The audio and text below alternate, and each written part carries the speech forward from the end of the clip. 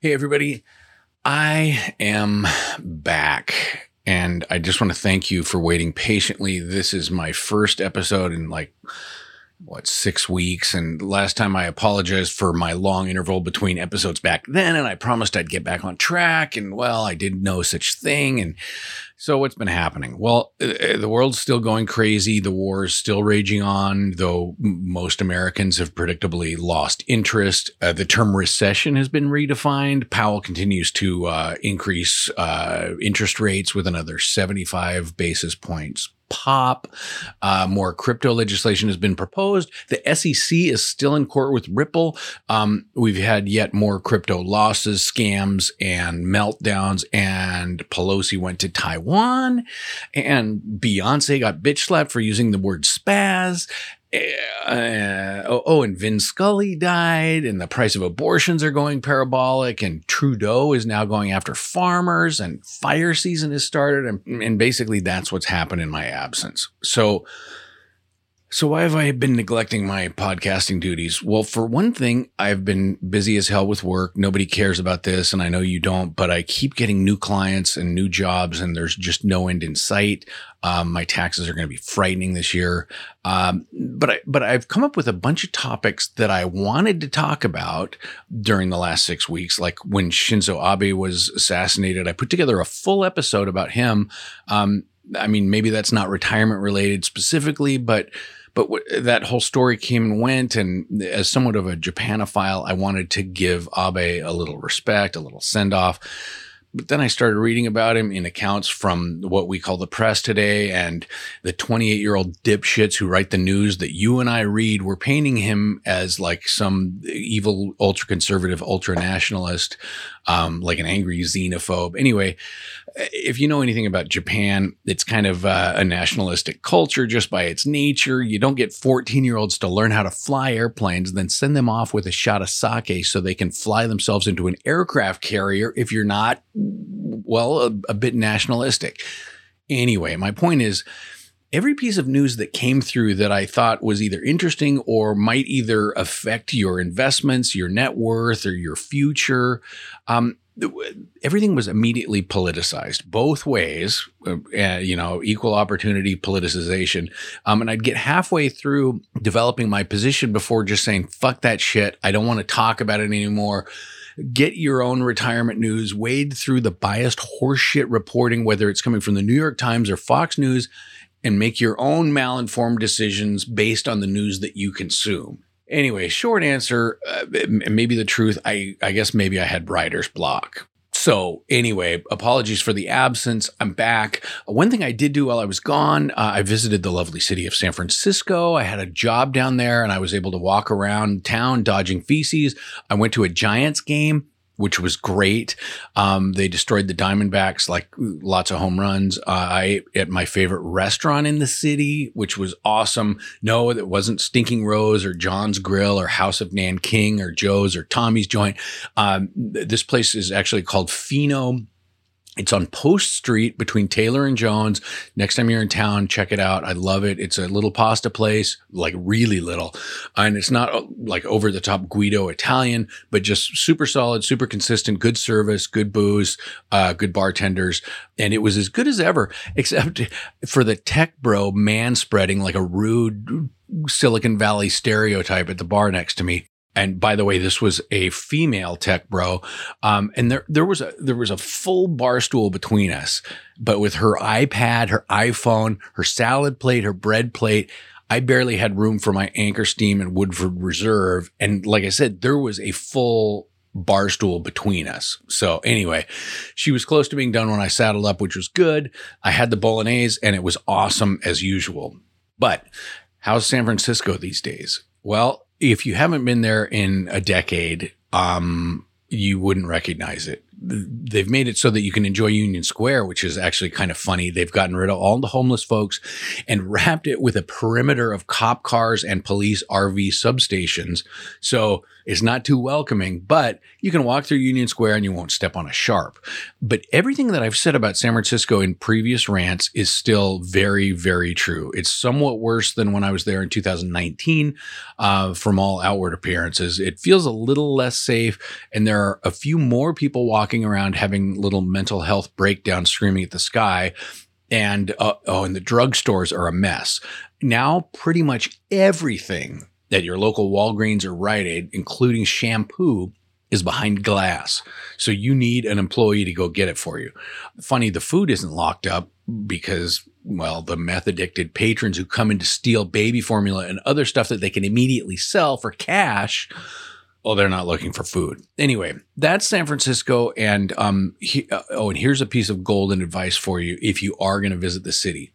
Bring shoes that you're about done with. Okay. I brought a pair of my old Adidas sneakers that I was pretty much done with. They didn't have holes in the bottom, but I brought them knowing that I wasn't going to bring them back. So I walked around town. I wore them around, took them off immediately upon entering my hotel room and changed into flip-flops. And well, that's another story. But anyway, at the end of my trip, I simply left those sneakers there because I didn't want to pack them, given God knows what kind of hepatitis or black plague they had on them after walking 7 or 8 miles around the city. So it was a win-win. And really, you should probably do the same thing if you visit San Francisco, because, I mean, after a few days of playing hopscotch, jumping around, trying not to step in human shit, well, eventually you're going to lose. And do you really want to ever bring those shoes home again? And if so, do you want to put them into multiple plastic biohazard bags and pack them in your suitcase, then bring them home and wash them in the same washing machine where you wash your bath towels? No, you don't. Anyway, that's your San Francisco update. So next up, Bitcoin and crypto. So 2022 has been a bad year for the crypto market. I don't have to tell you that. As I record this, Bitcoin is still floundering around the 23K level. What does this mean for me? Well, a couple of things. One, I was blessed to need a pile of cash around tax time. I think I mentioned that. So I had to sell all my altcoins, except maybe a couple. That said, I was still able to double my money on Solana, which is now seriously in the toilet. And on other coins, well, things didn't turn out so well, but I'm glad to be out. What I've learned from this year, again, I've said this before, there's Bitcoin and there's everything else. The other thing, there's a difference between a stable coin and an algorithmic stable coin. More on that later. Will I ever buy altcoins again? Well, for gambling purposes, probably. Would I recommend it to my friends? Absolutely not. As we'll be covering in some upcoming episodes, the majority of my friends have no idea what a bond is, much less what's going on in the crypto space. So I'll talk about some of that stuff here, but no, I would not recommend playing with altcoins to anyone I know. Now, what about Bitcoin? So I've been buying at varying levels of aggressiveness since early 2021. Of course, I bought some in 2017, I think I've mentioned, and then sold it like an idiot. But I remember last summer when we were at maybe 39K and Robert Kiyosaki said that he'd start buying again if it went down to 27. I thought, man, that's never going to happen. Well, it did. We're under 27 now. And I've said this before, anytime we have the opportunity to buy Bitcoin for under $50,000 a coin, it's a gift from God. Oh, and did you hear this week that BlackRock announced it was making Bitcoin available to its customers via a little partnership with Coinbase? That's BlackRock. BlackRock. It's not your local stockbroker down the street or your crooked Dave Ramsey SmartVestor Pro. That's BlackRock with $10 trillion in assets under management. Oh, and Fidelity making Bitcoin available in its 401k plans. Anyway, those little news tidbits to me are little chunks of the dam falling off right before, or maybe weeks or months or years before the dam breaks.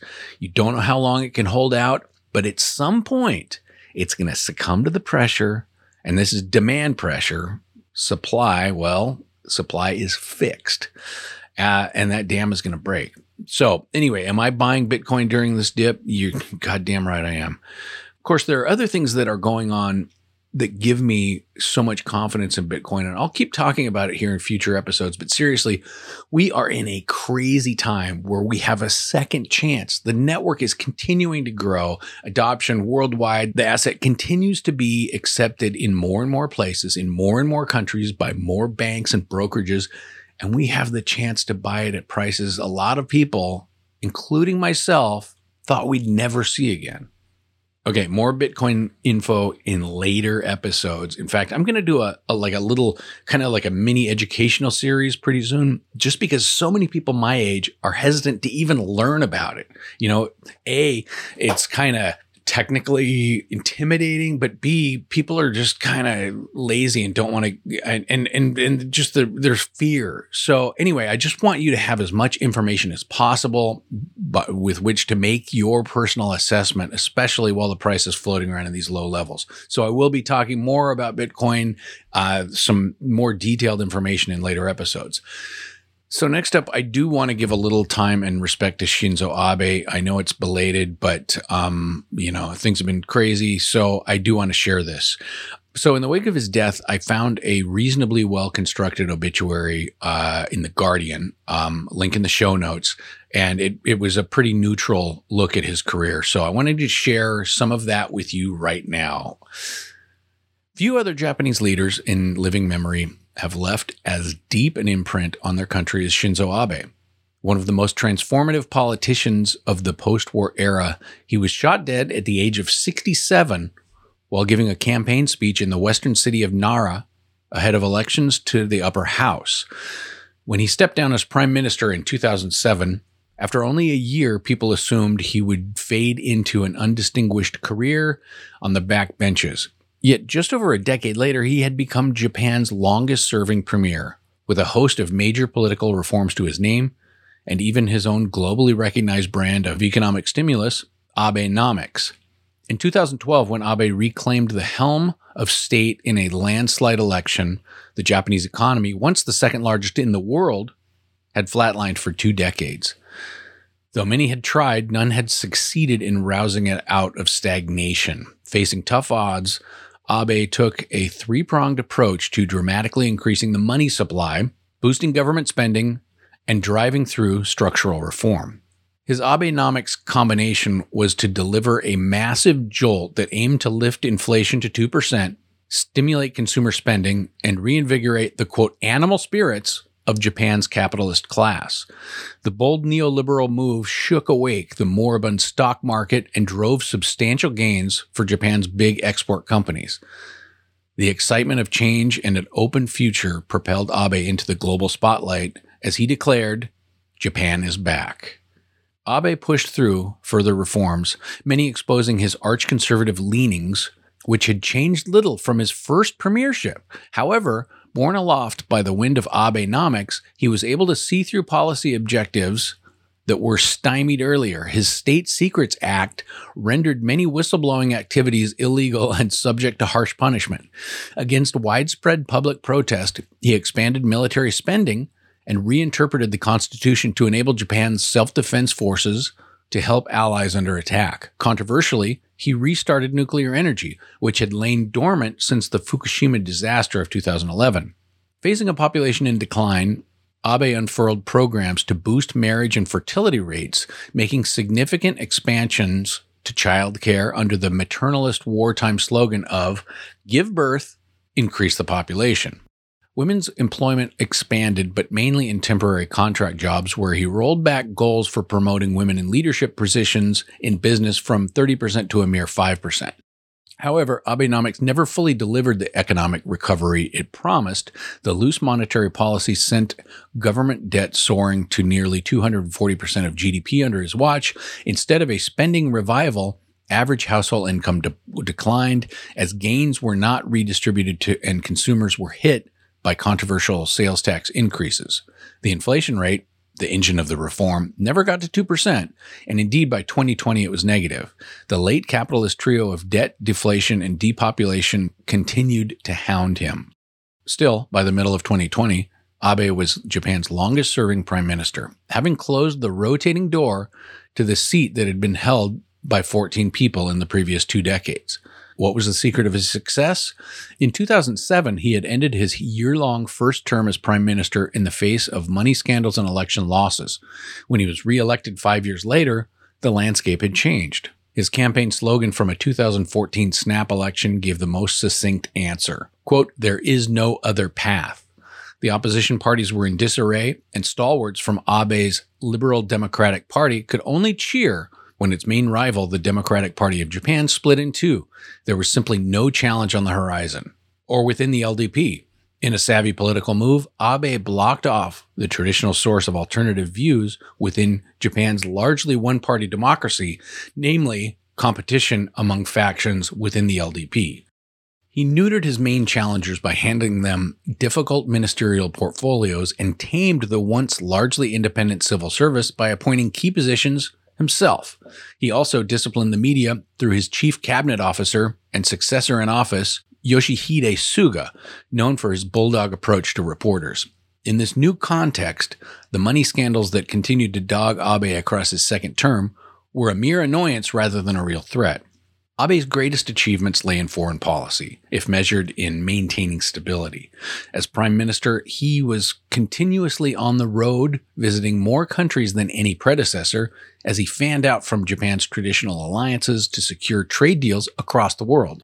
His strong nationalist leanings were often, if not always, tempered when dealing with Japan's closest neighbors, still sensitive over Japan's imperial aggressions. He did much to secure the Japan-US alliance even as it came under pressure, particularly as the White House adopted increasingly tough language against its traditional allies. Abe's diplomatic skills earned him the nickname the Trump Whisperer, as the U.S. backed down from threats of import tariffs and an increase in the fees Japan pays to host American military bases.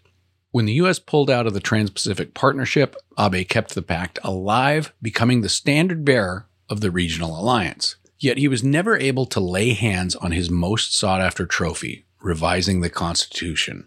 Amendment had long been part of the LDP platform, but Abe went much further than his predecessors to push for changing a document that had not been revised since 1947. The heart of the contention was Article 9, which renounces the right of war. But Abe hoped to alter nearly every article in the document, often derided as an imposition by U.S. occupying forces. Yet, constitutional revision has long been controversial among a public that has embraced the peace article as part of national identity. Okay, quick side note here. For those of you who didn't take Japanese history in college, I just want to point out here that we, the Americans, and more specifically General Doug MacArthur, wrote the Japanese Constitution for them, okay? Yeah, there's more to it than that. But when NPR tries to tell you that Abe was this divisive arch-conservative or an ultra-nationalist for seeking to revise this constitution, those dipshits at NPR, well, and those are actual tweets from NPR that they put out after he was killed. Anyway, he was working on a document that was written basically by the U.S. Army after we had bombed the shit out of Japan, and the Constitution prohibited them from having their own military forces. Okay, and I don't know about you, but if you are on the east side of the Sea of Japan, looking over at China, North Korea, and Russia, you might want a battleship or two. Anyway, I digress. Back to Abe's obituary. Thus, Abe took a careful but unrelenting approach. He lowered the voting age to get young people on board. He launched public relations campaigns against some outmoded phrasing in the document, and he raised the issue after every election win. Still, caution prevailed. The revision never went to vote. Many predicted that Abe would ride the hype of the 2020 Tokyo Olympics to push through changes at long last. But once those became the 2021 Olympics, it became clear that ever-receding goal would remain out of grasp.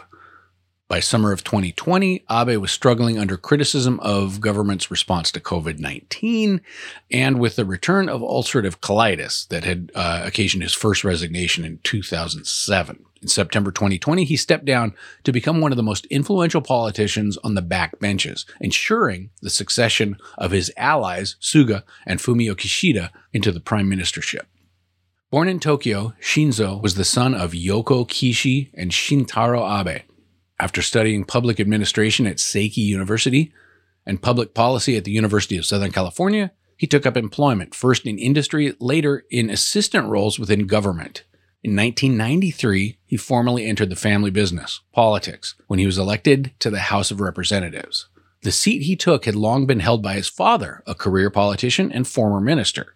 The political pedigree on his mother's side, however, was yet more influential. Shinzo's great-uncle, Eisaku Sato, was the longest-serving prime minister of the post-war years before Abe overtook him.